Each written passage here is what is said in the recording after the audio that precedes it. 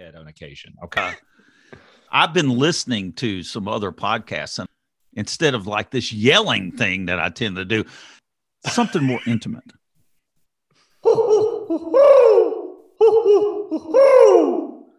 Welcome to the Boiled Owl Coffee Club podcast, the meeting after the meeting, where we talk about our experience living sober. We don't speak for Alcoholics Anonymous. This is only our experience. We have no monopoly on sobriety.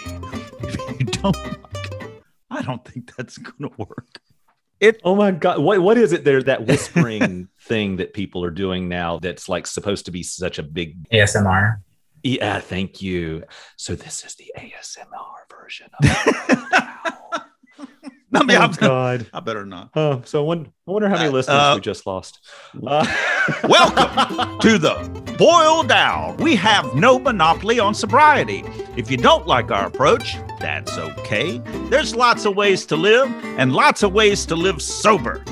This works for us. I'm Don. Hi, Don. Hey, everybody. I'm Sam. Hiya, Sam. What's shaking, Mr. Donnelly?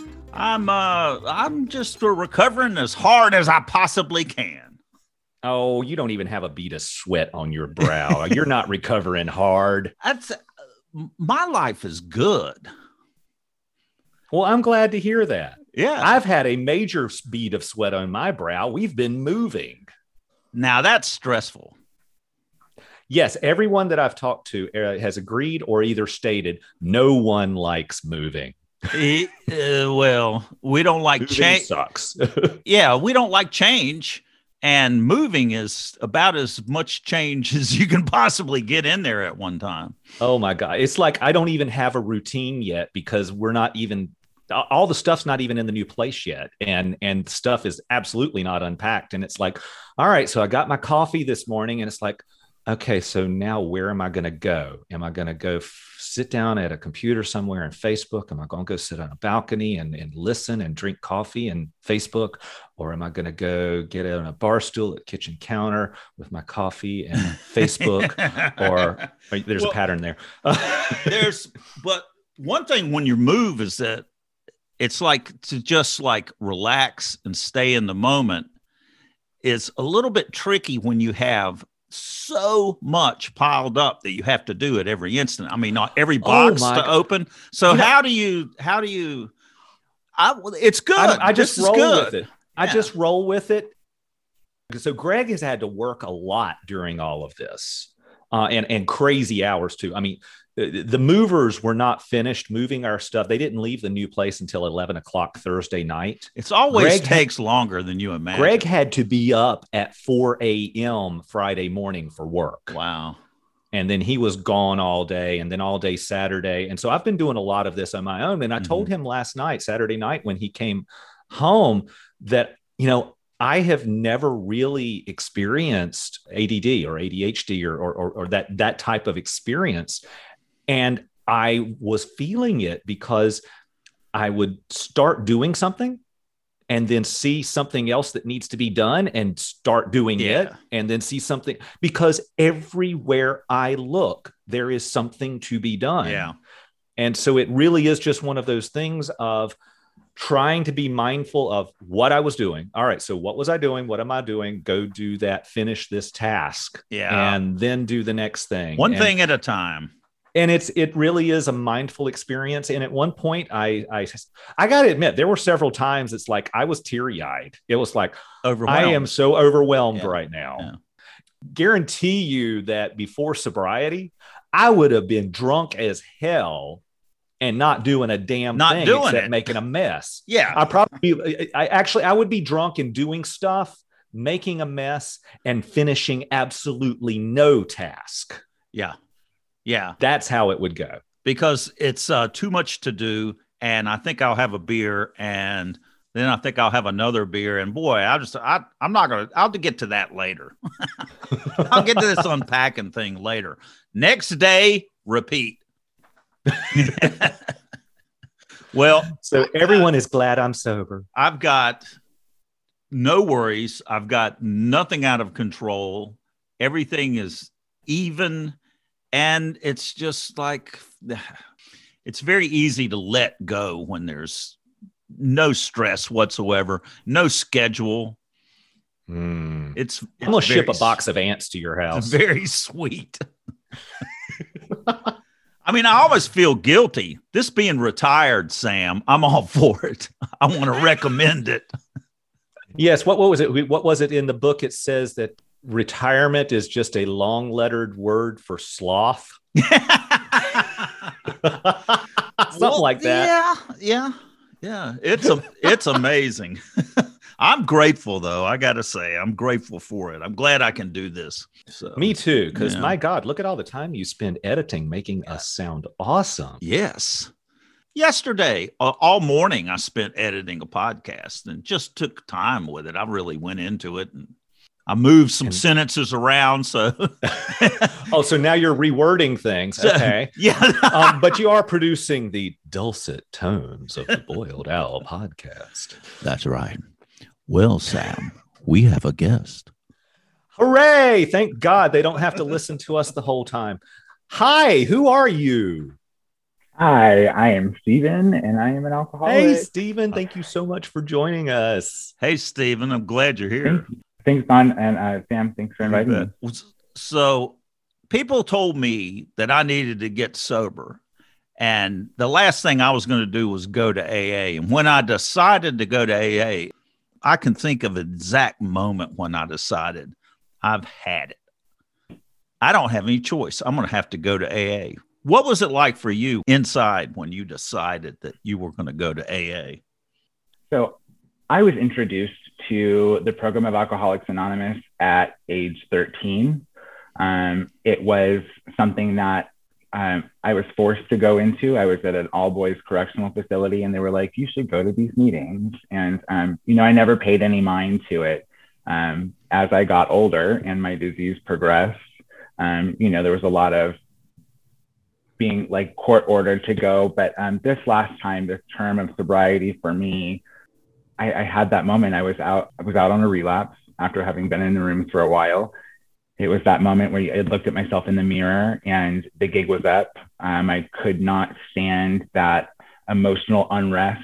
Like I hadn't lost anything. It wasn't like a material bottom for me, but I knew that my place was in Alcoholics Anonymous. I knew that the people and the life and the experiences I craved were there because I'd seen them before. And I had given up every reservation. Like I just knew that I was this is where I needed to be. And I made a call that same day and put myself into treatment and then, got busy working. So you had been exposed to it quite a bit. And not only that, you had lots of people telling you that you had a problem. Pretty much my whole life. I started pretty rough right out the gate. I picked up methamphetamine when I was 13 years old and had a long romance with that before I, admitted defeat. So, and you said that, you were in a facility and you'd had some court ordered attendance and all that. So I would imagine that, being the very typical addict alcoholic that I am, that if someone had told me that you have to do this thing, my whole attitude towards it is, well, fine. If I have to, I will show up, but I ain't doing shit. Yeah, you're nodding your head. So you had that going on? Kind of like I'm going to be sober, but damn if I'm going to be happy, joyous, and free. Pretty much. I mean, it was, being court ordered to go into a program, it didn't matter what 12-step it was. I was going to go. I had to go. I had to produce a court card to a judge on a weekly basis. I was court ordered to one meeting a day for 18 months. Oh, wow. And I did that. And, in the beginning, I did it begrudgingly and I didn't want to be there. And I came in late, left early, put my paper on the table, grabbed it as soon as it was signed and was out the door, and somewhere probably about 3 months into that, I was like, well, I have to be here. Might as well, make the most of it.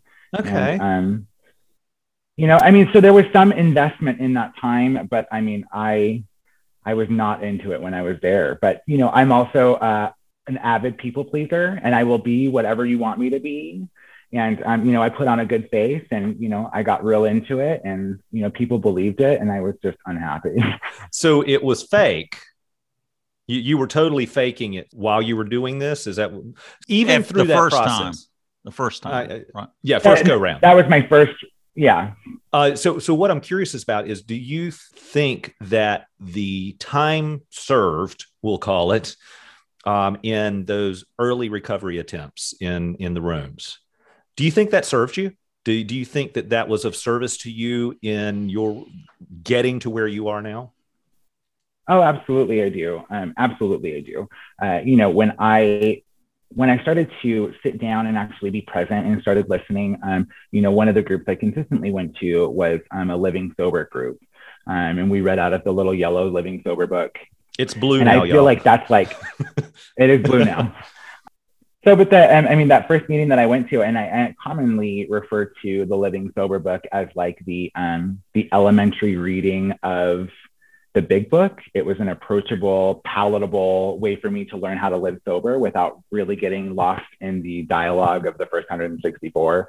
And it's practical. And that was palatable for me. Right, absolutely. And it was something that I could identify with. And through that same process, I grew up in very old school AA in Carson City, Nevada. And that whole like sit down, shut up, take the cotton out of your ears and put it in your mouth kind of deal, So I grew up in that type of environment, and I also grew up in a predominantly straight environment in AA, and so I didn't think that I quite belonged there, but I was there anyway. And I remember being in a book study, and we read Tightrope out of the back of the fourth edition, and I was like, okay, well, there are people like me that have a story similar to mine.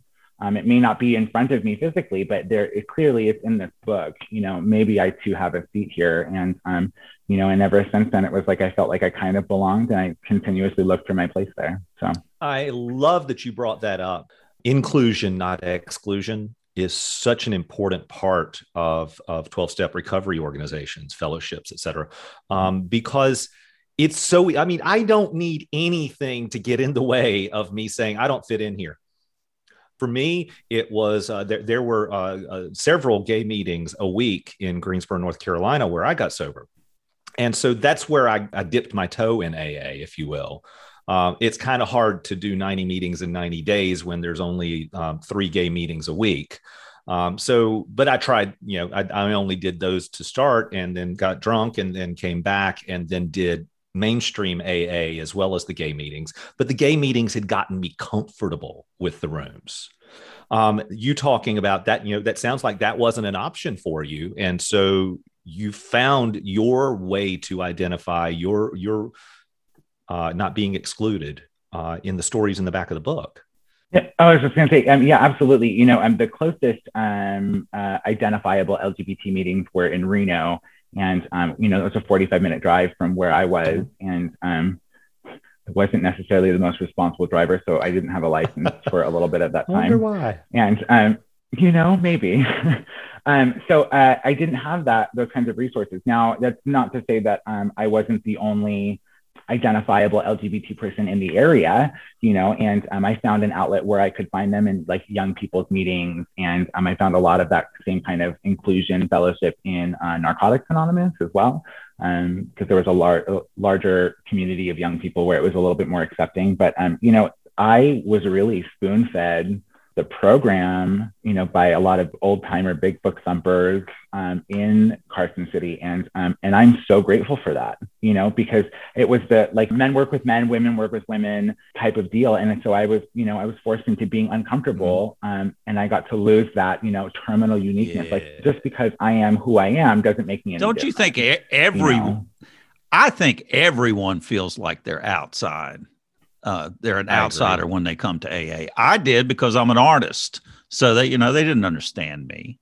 And yeah, right. It's something that everyone has to struggle with.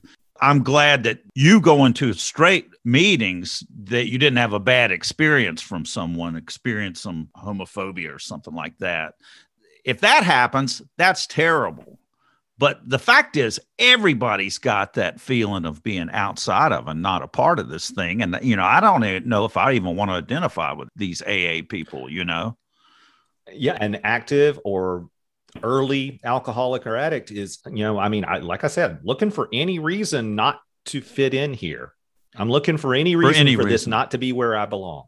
I was wondering, you were using amphetamines, but you chose AA. The court ordered you to go. You chose AA. How did that happen? Why did you choose AA?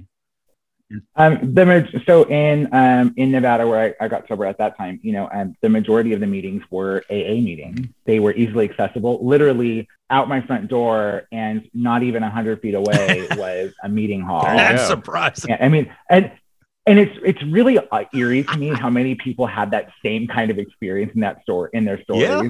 But really, it was right there. And, I could walk out my front door, walk up the street and around the corner, and there it was. And, I later continued to stay in AA because that was the foundation of my program. When I started getting into some of the step work and kind of playing around with that, that's where the roots were. And I felt like I could identify with that.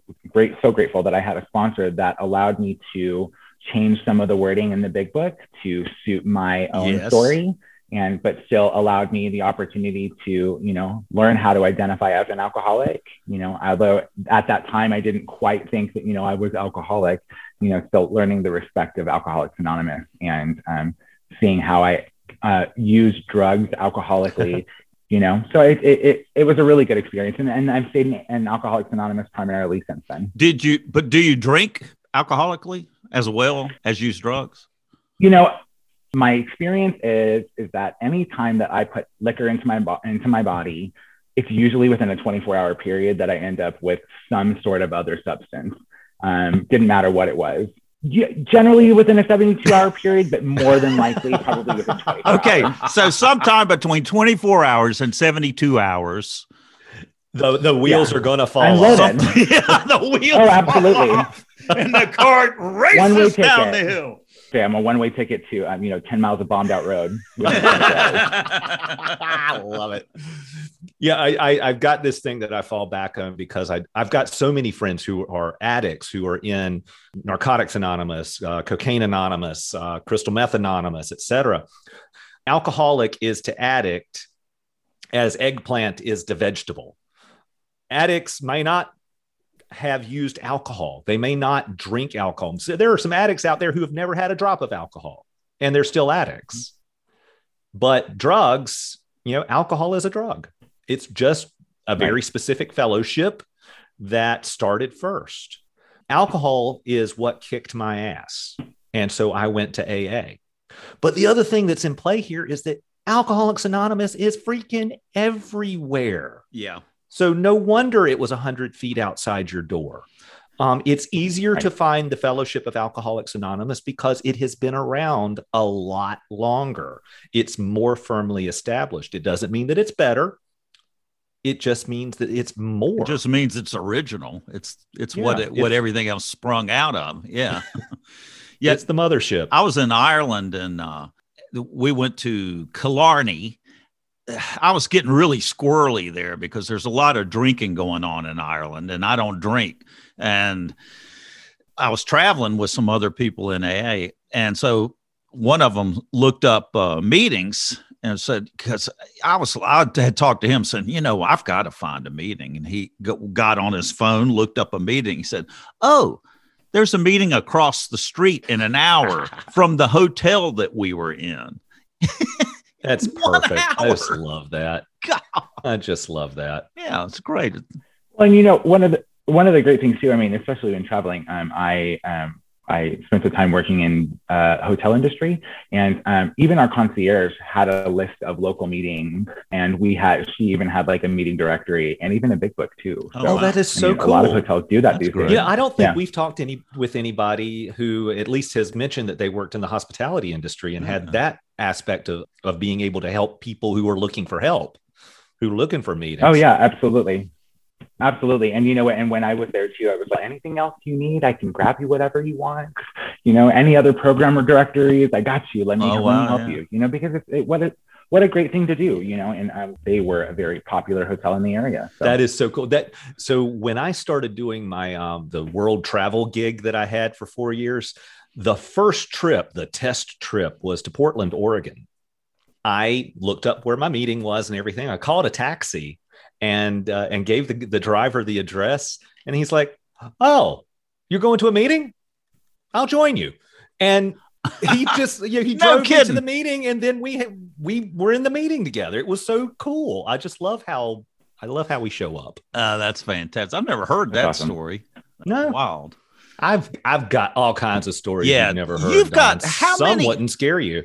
How many photos do you have? Because for a while you were taking photos of the room of every meeting that you went to with no people in it, just the room. How many of those do you have? Gosh, I don't know. It's an album on Facebook that's private. Only my Friends of Bill friend list, which is my Friends in Recovery friend list, can see it. Called Meeting Spaces, I think it was. I mean, it was 4 years of traveling internationally, and then a few more after that, on the occasional trip. But it was during that period where so 26 different countries, many of them several times. So I mean, it's very cool. Because maybe 50 or 100 different places. I don't know. Yeah, it's because you can feel, being in AA, you just look at that room and you can just feel it's like, here is a refuge. And it's different in every location, but there's some things that are the same, like they all have so many times have, think, and one day at a time signs on the wall.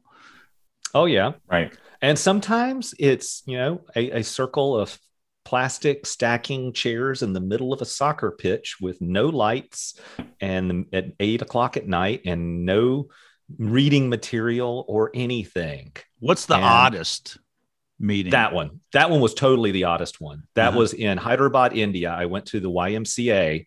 And couldn't see any evidence of where a meeting was. So I asked at the service window, and the guy picked up his phone and called somebody and said 5 minutes or something like that, 5 or 10 minutes. And this group of guys, and it was like 4 or 5 guys, all Indian guys, showed up, and we took chairs out into the middle of the soccer pitch at the YMCA, and all of the stadium lights were off and everything. And we were just sitting in a circle in the dark in the middle of this soccer pitch, and no materials, no nothing. And we had an AA meeting and it was the coolest experience. I went to one, I was in Yellowstone National Park. So I needed a meeting, and we had gotten stuck there longer. My son got sick. And so we were stuck there for over a week, and it was a stressful situation. So I went to the concierge, and though we don't know of one, but I think there's a poster up on the bulletin board. So I looked on the bulletin board and said, Friends of Bill on cabin 12. So I took off, drove to cabin 12 at, 15, 20 minutes before the meeting. And there were 3 guys standing outside, and they had plastic cups. And I was going, but something looked a little off about it. And I leaned out the window and said, "Are y'all friends of Bill W?" And one guy turned around and said, "Who the fuck is Bill W?" I was going, okay, I don't think that's it anymore. I don't think the meeting's there anymore. Oh my God, how funny. Oh God, it was awful. Stephen, tell us about a cool meeting you experienced. Yes. I went to a meeting in San Francisco a number of years ago. And so one of the things us young people in Northern Nevada who needed a little bit of help did is we would fellowship, right? And so we would all pile into a car and take off to the Bay Area. And we went to a meeting in San Francisco, and we had no idea where we were going. Someone was like, "Oh, someone told me about this." And we were going off of just a written down address. How far away was it? So San Francisco is about 4 hours. Oh my God. Like 3. I was thinking it was from what you said, it was a long way. You whippersnappers. Yeah. You know, I mean, like we were always down to do something a little crazy. So I mean, that's part of the fun of it anyway. So, you know, the ride to and from, absolutely. Sure. Right. You know, finding some random places to stop and eat on the way and on the way back, you know, just fun. But we ended up finding this meeting. It was on a hill. So, I mean, imagine like this huge hill. And then there was just this little doorway and the steps that went down, and you walked down in there, and there was just, I mean, every type of person you could possibly imagine. And there were several groups. I want to say there was probably like 12 smaller circles in this one giant room. And everybody just kind of went down and sat down, and every specific group had a different little like mini meeting. Huh. It was really bizarre. But that was the way that the format worked. That's like Detroit, so I think. I mean, I've heard of people doing meetings like that, but if there is a newcomer, that they would split off into separate groups, and then they would have a step one meeting with that newcomer. I've heard of people having that type of experience, but not already having them set up in smaller little groups. So I experienced a meeting that had breakouts in 2 different locales in Raleigh, North Carolina. That was the first time I experienced it, where everybody met in the big hall. And then we broke out into various groups, and there were probably 100 people in that big meeting. That's a good format with a lot of people. Yeah, exactly. And then we all came back together to close the meeting and do chips and all that. I listened to a Recovered podcast out of Detroit, and that's the way the meetings are there. All the meetings, it sounds like, split up into smaller groups. They call them tables. So you go to instead of saying these rooms, they say these tables. And that kind of Gotcha. Thing. I also experienced that in Savannah, Georgia, that type of meeting too, but never anywhere around central North Carolina have I experienced it. And I haven't experienced it in Palm Springs because, well, we've been in the midst of a pandemic the whole time. Yeah, right. We're split up into little screens. Stephen, so yeah. One of the things that always bothers me when I'm asked to sign people's slips that are their court ordered to come in is that, to me, my surrender came from inside, and it was difficult for me to do. And having somebody tell me that I have to do it was what I resisted the whole time. That's why I didn't come to AA till I did. So I always feel like it's just setting up a resentment in a person to court order them to have to get this paper signed. And it's like, I always want to say, you know, AA doesn't care whether you come to get this signed or not come. This is like your choice whether you do it. But it sounds like that just the exposure, even though it's court ordered, ends up being a good thing. So what's your take on that? Is it better or not? I mean, should I give up my resentment towards the court? I mean, it's tough, right? Because I know that as the tables turned and I was no longer court ordered, I was the secretary of a meeting. My portion of control was, you know, if someone came and put down a court paper on my desk or on the table, you know, I would make sure that they stayed the whole meeting, because you're court ordered to be here. And if you want me to sign your paper, then you're going to sit through the whole meeting. You know, you're not going to go out and smoke the whole meeting and then come back and pick it up. And then I gave that up shortly afterwards, because again, if they want to be there, they want to be there. You know, I will tell you my own experience is if I hadn't been court ordered to go, I don't know that I would have been in that meeting to be able to identify with living sober. I don't know that I would have been able to hear, you know, that story in the back of the 4th edition, Tightrope, and been able to identify. You know, eventually it just kind of grew on me. That was my experience. I know a lot of other people that were court ordered or lovingly pushed into the rooms that ended up staying because, you know, they had no other option. As soon as I was able to identify with people that had the same problems as me, it became a little bit more palatable, and I ended up wanting to go anyway. So what, I don't think we ever asked, when did you get sober this last time? So my sobriety date is April 24th, 2018. So I just celebrated 3 years yesterday. Oh, the owl is happy for you. Oh, that sounded more like a crow. The owl is crowing. No, we had a fantastic brunch for you yesterday too. That was so much fun. I'm glad I got to be a part of that, hon. I'm glad that you got to be a part of it too. And, it's really nice, especially now that things are kind of easing up. And as more people get vaccinated, then we have that opportunity to kind of have that fellowship. And for me, it's really important too, because there is a huge generation of people that are getting sober, that have gotten sober over this last year, that don't know what fellowship is. Oh yeah. And so it's kind of an experience to be able to have that with friends and show people that it can happen. And this is what happens, when you stay sober. So it's an important part of my recovery. And it's odd, I'm in a situation that, having moved here, I knew I was going to experience having to be new, so to speak. I mean, I've got some connections here, but I had to be new here. And then throw on top of it the pandemic. So being new here has been delayed.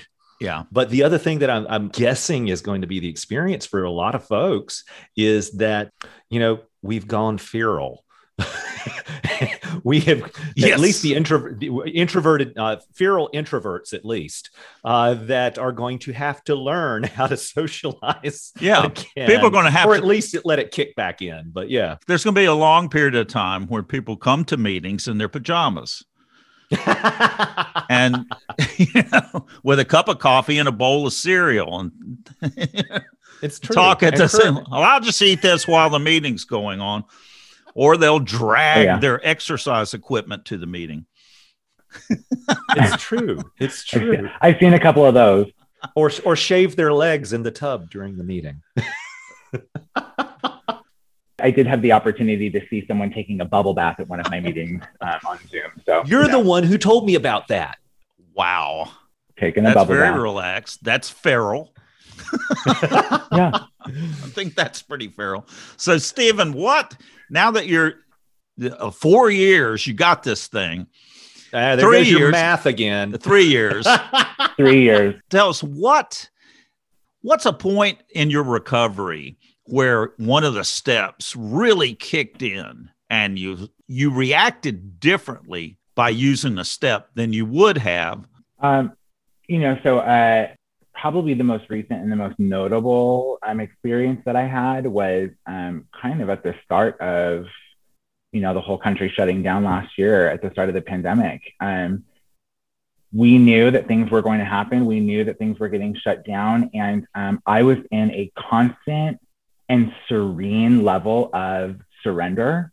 And I was absolutely okay. I knew that no matter what, I was going to be taken care of. And I felt like God's got this. God's got this. My higher power is going to deliver me something that's going to be, far better than what I'm doing right now. And I don't have nothing to worry about. I'm going to be taken care of, and it was just eerie the whole time too. And I remember calling my sponsor and being like, what is this feeling? And, I've got two my best girlfriends who I talk to every day. And I was just like, everything's going to be okay. Everything's working out. While everybody else is like, the whole country's shutting down. And, and I will tell you that, and there's not been a minute in this last, just over a year now that I have not been well taken care of, more than I could have ever asked for or imagined, and it's, I feel kind of guilty saying that too. In the midst of all that negative stuff that's happened over this last year, it's been actually a pretty transformative year for me. I love that's been your experience. I love you saying it like that. How do you stay sober daily? And talk about prayer and how you use that on a daily basis. Yeah. My days, one of the most important things for me when I got sober was I needed to have routine, right? Because my whole life had been living freely, if you will. I needed to have a routine. So I am generally up early in the morning. I get up earlier than most of my friends and people in the world. I get up usually about 5 a.m. But I'm up early because I use that time to ease into my day. And that's my time that I do. I listen to a guided meditation most mornings. Sometimes they are, checking with my body and just kind of being quiet. Other times, I listen to things, it's like suggestive affirmations is what I call it, and I use that time for prayer also. When I came in, I had a real objection to getting on my knees and pretending to be that little boy looking up at the stars or the heavens. I had an issue with that. It seems false. I didn't want to be false. No, I didn't want to do something that I felt like I was being forced to do, something that I needed to do to impress my sponsor or program or what have you. So my versions of prayer are very different. I do quiet reflection, and my conversations with God or my higher power, however you want to call it, my conversations with God are that if we're just having a conversation with you two fine gentlemen, it's very casual. It's not formal. I cuss at God, like it's a very fluid interaction. And because God for me needs to be someone that I could come to with just about anything, like my best friend. I can't feel like my higher power is up on a pedestal or something or higher than me. And that's when I'm praying. And I also take note to acknowledge the little things in life. I know it sounds kind of cliche about, stop. It's absolutely the whole key. That's life. It's those little things, those very small, minimal ways that I know my higher power is connecting with me. I stop, I appreciate them, and I acknowledge them for what they are. And that's like a silent prayer, if you will, letting me know that I'm present, whether it's a hummingbird flying over and like hovering right in front of my face for a couple of seconds and zooming off the other direction, and it's moments like that, if I were drunk and loaded, I wouldn't be able to appreciate them. I'd be like, get out of my face, bird, but now it's like, oh, someone's telling me to like slow down and acknowledge this. And I do. It's actually quite amazing. So that's my prayer and meditation routine. But, there are very few days out of the 3 years that I've been sober that I don't go to a meeting. A lot of days, for my first and second year was, a meeting twice a day. And I'm constantly in contact with people that are sober. Today I've got 2 lovely sponsees that keep me sober and sane, but that's a daily thing. I'm in a meeting. How did you get to the place that it wasn't a struggle to do that morning routine? So I've always been kind of a morning person. I remember, when I first got sober, all I wanted was like 5 seconds of silence between my ears. All I wanted was 5 seconds of silence. And I realized somewhere early on that if I'm up early, the whole world is quiet. Even if I'm in a sober living or if I was in treatment or what have you, like everybody else is sleeping because, that's what's going on. And if I can have that silent space, it really gives me time to kind of come into my own for the day. And that registered with me somewhere. And I've been able to do that consistently since then. I mean, there are some days that I'm like, okay, maybe I'm going to sleep till 6. Whoa, sleeping in. I just sleeping the day away.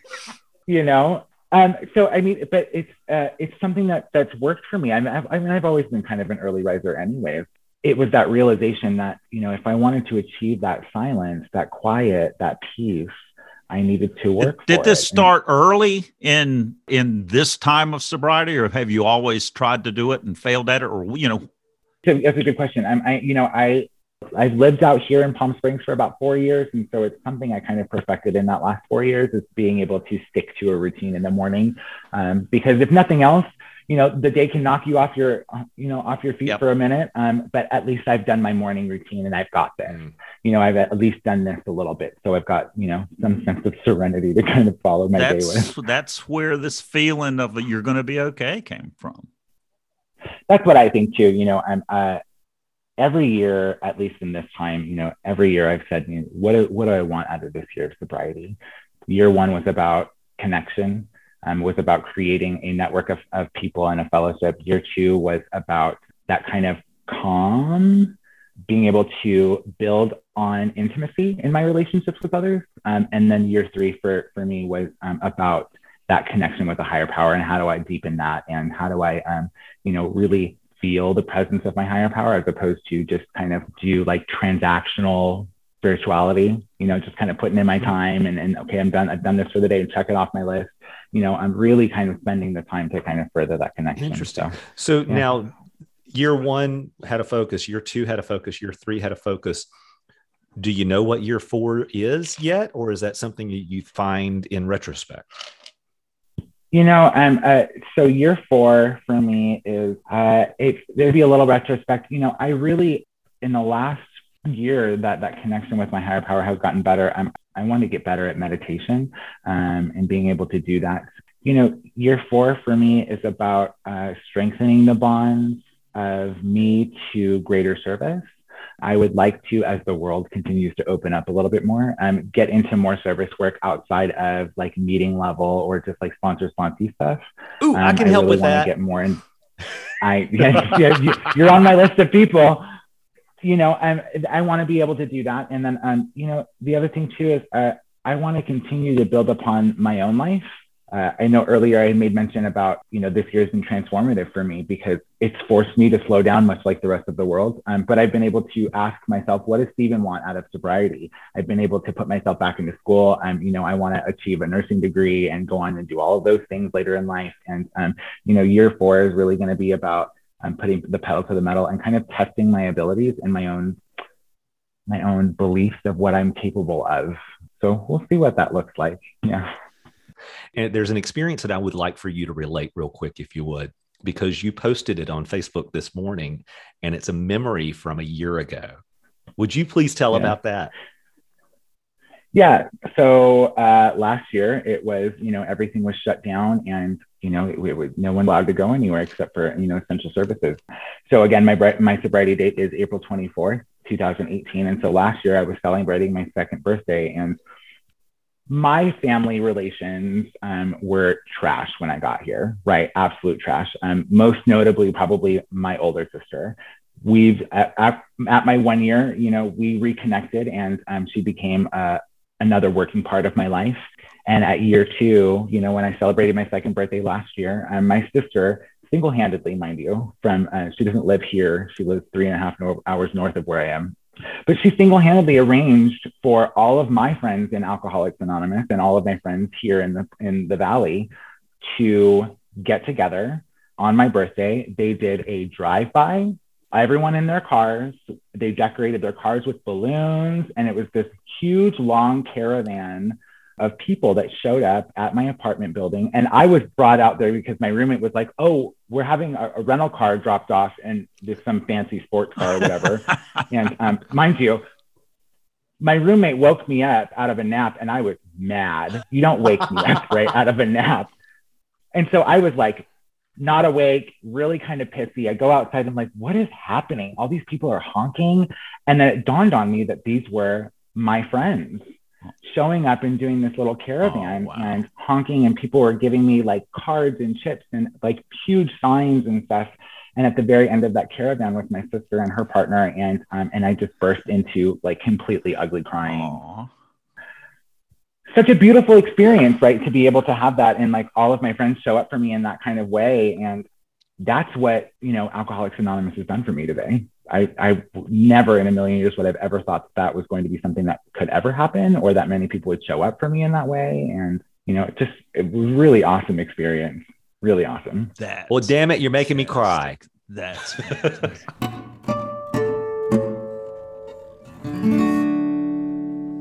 All right. So, I warned you about the live animals. You really need to watch your head this time. The owl. It's yeah. It's constipated. Apparently. It's drunk. I was thinking of a bull in a china shop.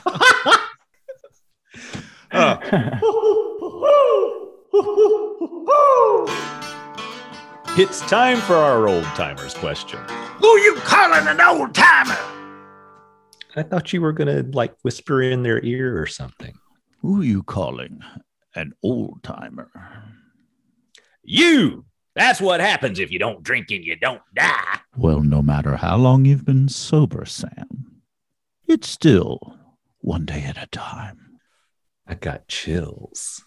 They're multiplying, and I'm losing control. Oh, sorry. You can post a question at boiledowlaa.org. We have a question. We have an actual question that a listener sent to us. All right. We do love it when we get those. And this is from Dylan. He sent this to us via the website. And just to let y'all know, Dylan sent this a few weeks ago, and we already responded to Dylan because, it was timely. But here's his question, and let's have a conversation about this one, old timers. All right. How should I pick a sponsor? I've been to 2 meetings so far, a men's discussion meeting. Is this a meeting type where it would be appropriate to ask someone to be my sponsor? I'm significantly younger than everyone at the meeting, and I'm still having a hard time getting over the abject terror of being in that room with people my dad's age to really open up yet. Dylan, thank you for sending in this question. Yes, I hear you. Abject terror. Let's deal with abject terror first. Because you're already the old fart. I mean, no kidding. I don't care what age you are. You have abject terror coming to AA. It's really not an age thing, but I can see how it would be. I felt the same way going to men's meetings, and it was incredible to me. And let me see, how old was I when I came in? I was in 40 something. But I grew up, I'm a boomer. So I grew up in the age when if you're over 30, you should kill yourself. It's like, okay, don't trust anybody over 30. And so I was over 40. I didn't trust myself. And I was hearing these old guys, which I had a terrible relationship with my dad, and which, like Stephen shared with your sister, Stephen, that is so beautiful that a family relations can be repaired through working the steps. And not always, but it happens more often than not. It certainly did with me and my father.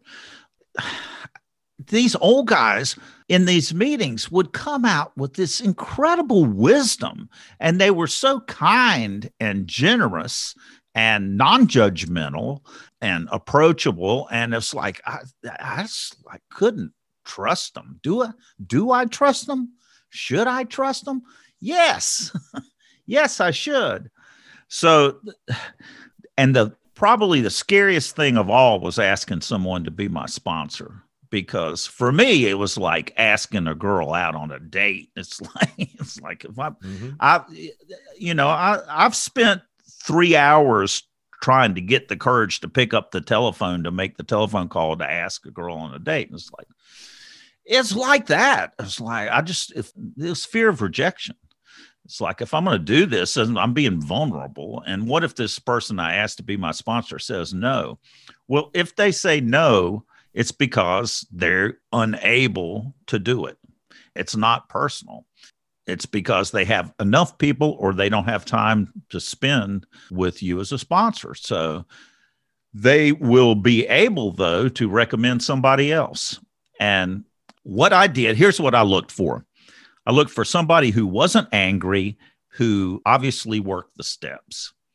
In other words, I wanted what they had. I liked what they had to say. And they weren't angry, because if somebody is giving off anger about everything, then there's some place that they're not working the steps. They haven't let go at some level. So who you call it an old timer? Yeah, right. Like that guy that I play in this. Don't ask him.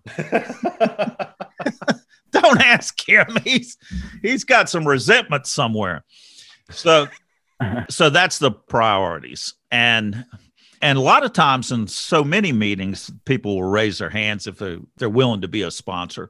But that doesn't matter either. I mean, you don't have to wait for that. It's okay to ask somebody, and it's okay to ask multiple people. Don't take it as failure. Just keep asking people until you get one. Yeah, I agree with what Don said too. But, it sounds like Dylan is very fresh. My first real forced attempt or consistent attempt at Alcoholics Anonymous, I was 19 years old, and I definitely couldn't identify with people that were older than my father. My recommendation would be, because at 2 meetings in, I didn't even know if I wanted to stick around. But my recommendation would be, if there are newcomer meetings, find a newcomer meeting and be able to ask what that should look like. AA does have a pamphlet about sponsorship. Maybe check that out and see, what that looks like and what that entails. But for me, I had to look for someone that even was remotely close to something I could identify with. My initial go-to was, I went for the guy that talked about drugs. I'm like, oh, okay, so maybe he can understand me a little bit better. as opposed to the diehard alcoholics that were like, I spilled more than you ever drank, But I mean, I looked for something that I could identify with that was personal to me. I didn't even know what I wanted, like Don said, look for something that you want in a sponsor. I didn't even know what I wanted in a sponsor at that time. I just needed to find someone that I could relate to, regardless of what age was. There is no shame in asking anybody. Someone, even if they're not sponsoring anybody, if they're working a program or they're invested in Alcoholics Anonymous or whatever fellowship you're a part of, they should be able to point you in the direction of someone that should be able to help you. You have to sit down and be like, open your ears. One of the things that my sponsor or, people have told me and things I've used since then, even when changing sponsors was, I don't know if Dylan prays or not, but I had to pray for my higher power to bring the person into my life that was meant to be my sponsor. And every time, and I will tell you, every time that I have prayed that prayer in earnest, that person has presented themselves and it has been beyond apparent to me. And I have asked for that same person to be my sponsor and it has worked out for me since then. So, yeah. Awesome. I absolutely love that both of you have included ask someone for a recommendation of who a good sponsor. That has been my experience after resetting my sobriety date in 2012. Yeah, you did that. Yeah, in 2003, when I got my first sponsor, that came about because I asked someone and he said he was full and couldn't sponsor me, and then suggested I ask one of his sponsees. And it took every bit of courage I had to ask the first guy. I couldn't bear to ask the second guy. And so I'm at dinner talking with some friends that I've made in the rooms that night and telling them about what had happened that morning. And Tiffany was sitting beside me and she's like, well, I'll be your sponsor, Sam. And we talked about it. And she was my sponsor for 4 years. It was fantastic. After that, every sponsor that I got was one that I asked. I was asking people that some part of me wanted to impress. And so everything did not show up that needed to show up from me in those sponsorship relationships. When I started over, when I reset my date, my sponsor was assigned to me. And then subsequent sponsors since 2012 have all been me asking for someone who has sobriety, who has a life and is living this program in a way that I admire and respect, who they think would be a good sponsor for me. And it hasn't failed me yet. And the commitment that I have in doing that is also that I will work the steps with every one of these people. We may end our relationship afterward, but I'm going to stick it out and work the steps with them. To that point, sponsorship is not a marriage. It is not forever. This is not a lifetime commitment when you pick a sponsor. The other thing that I offered to Dylan in my response earlier was contact your local intergroup or meeting listing website looking for young people's YPAA, young people in AA. Look for young people meetings because there's a lot of good recovery in these YP meetings. And there you may find the people that you relate to more strongly. And there's some really strong sponsorship available in these meetings too. The short of it is, I'm glad you're coming to meetings, Dylan. I hope that you continued to, since you sent us that email, and that you found someone. And if you haven't yet, just jump in and pray. Even if you don't believe it'll work, just ask to be shown your sponsor and then see what shows up. Oh, and that pamphlet that Stephen mentioned on sponsorship is available on aa.org. So if you can't find one at a meeting in person, just go to aa.org and use their search function for sponsorship pamphlet or something like that. It's good stuff. It's hard even, like, I had to get a new sponsor because my sponsor moved about, 7 years ago or so. But I've been sober a long time and I had 3 sponsors before. It was just as hard to ask somebody to be my sponsor this last time as it was, because the first thought in my mind was, oh, Lord, I don't want to ask somebody. I don't have somebody telling me what to do.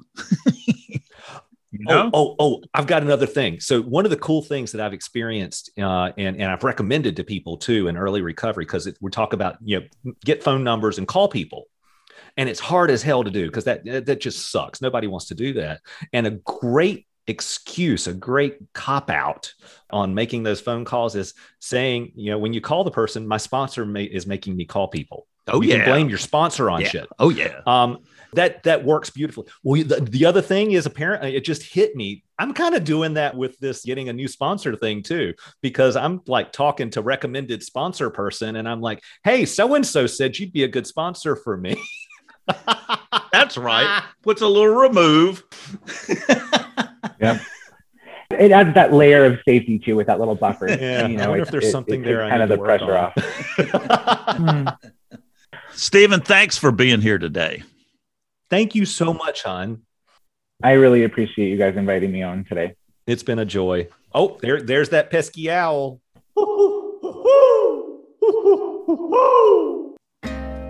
Thanks for joining us. The Boiled Owl podcast is posted on the 1st and 15th of every month. If you'd like to contribute to help with expenses, information on that is at the bottom of our website. Visit us at boiledowlaa.org. You can also email us at giveahoot@boiledowlaa.org. If you want to know more about AA, Google Alcoholics Anonymous and your city or visit aa.org. Please note, Boiled Owl AA is produced by members of Alcoholics Anonymous and only expresses our experience and opinions. It is not endorsed by AA World Services.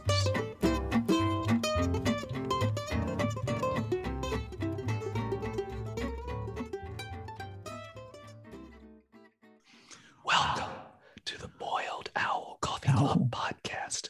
We are in your mind. I hope you don't mind. I mean, God. I better not.